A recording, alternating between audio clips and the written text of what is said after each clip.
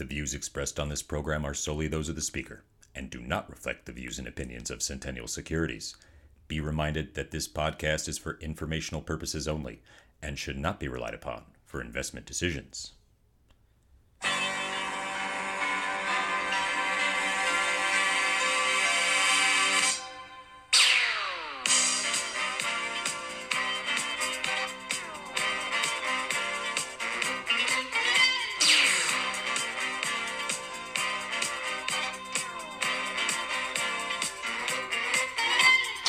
Happy Friday!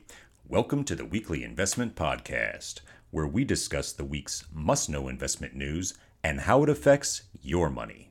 I am your host, Walter. This week we discuss retail reeling, raised ceilings, and red-hot jobs.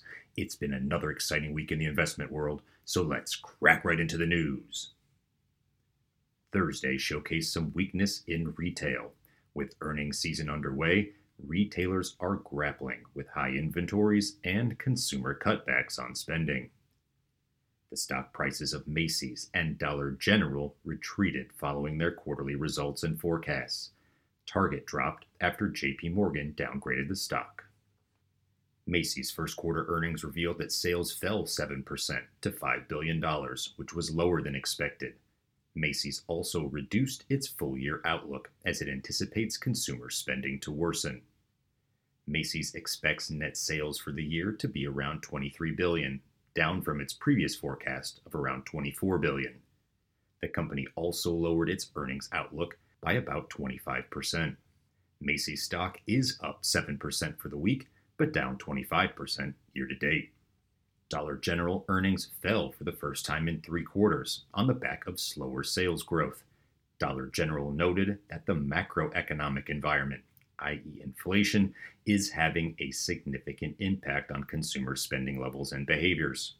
The discount retailer lowered its sales forecast and slashed its outlook, expecting forward earnings to be flat to down as much as 8%. Previous estimates were for 5% earnings growth. Dollar General stock plunged 20% following the earnings results, and shares are down over 33% so far this year. JP Morgan Chase downgraded Target stock to hold from buy and cut its price target for Target stock to $144 per share, down from $182 per share. Target stock currently trades around $131 per share.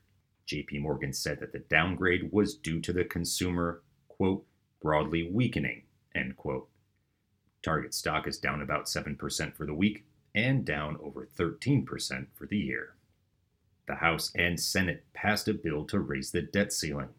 Stocks popped on the news, suggesting that investors were relieved that an agreement was reached. Let's look at what did and did not make it into the bill. The agreement will fund medical care for veterans, including establishing a fund dedicated to veterans who have been exposed to toxic substances or environmental hazards. About $30 billion in unspent coronavirus relief money would be taken away from federal programs, including rental assistance, small business loans, and broadband for rural areas. Instead, $5 billion will be spent on a program focused on developing the next generation of COVID-19 vaccines and treatments. The bill reduces IRS funding by about $1.5 billion and expands work requirements for the Supplemental Nutrition Assistance Program by temporarily increasing the already existing maximum age requirements. Student loan repayments would also end at the end of August. Items left out include a proposed new work requirement for some Medicaid recipients, as well as repealing clean energy tax credits meant to incentivize investment in clean energy projects. This morning, the Bureau of Labor Statistics reported 339,000 jobs were added in May, surpassing forecasts that predicted the increase would be about 190,000. The labor market remains hot, despite the Federal Reserve's continuing efforts to cool the economy. The leisure and hospitality industries continue to add more jobs as warmer weather has led to more people traveling and eating at restaurants. Construction and transportation also saw increases in jobs. Even as the economy continues to add jobs, employers appear to be feeling some of the effects of heightened interest rates. A report from the staffing firm Challenger Gray and Christmas showed that layoffs in May reached 80,000, a 20% increase compared with layoffs in April. Employers so far this year have cut 417,000 jobs, the largest amount since 2020. The layoffs have largely been concentrated in the tech sector, which has seen 136,800 cuts since January alone. All eyes turn to how the Fed will react to this news. Undoubtedly, the Fed will also consider May's inflation data due to be released the morning of June 13th, which happens to be when the Fed meets again. All eyes turn to how the Fed will react to this news. Undoubtedly, the Fed will also consider May's inflation data due to be released on the morning of June 13th, which happens to be when the Fed meets again. In addition to setting rate policy at its next meeting, the Fed plans to release its summary of economic projections, where it details where it sees the economy heading.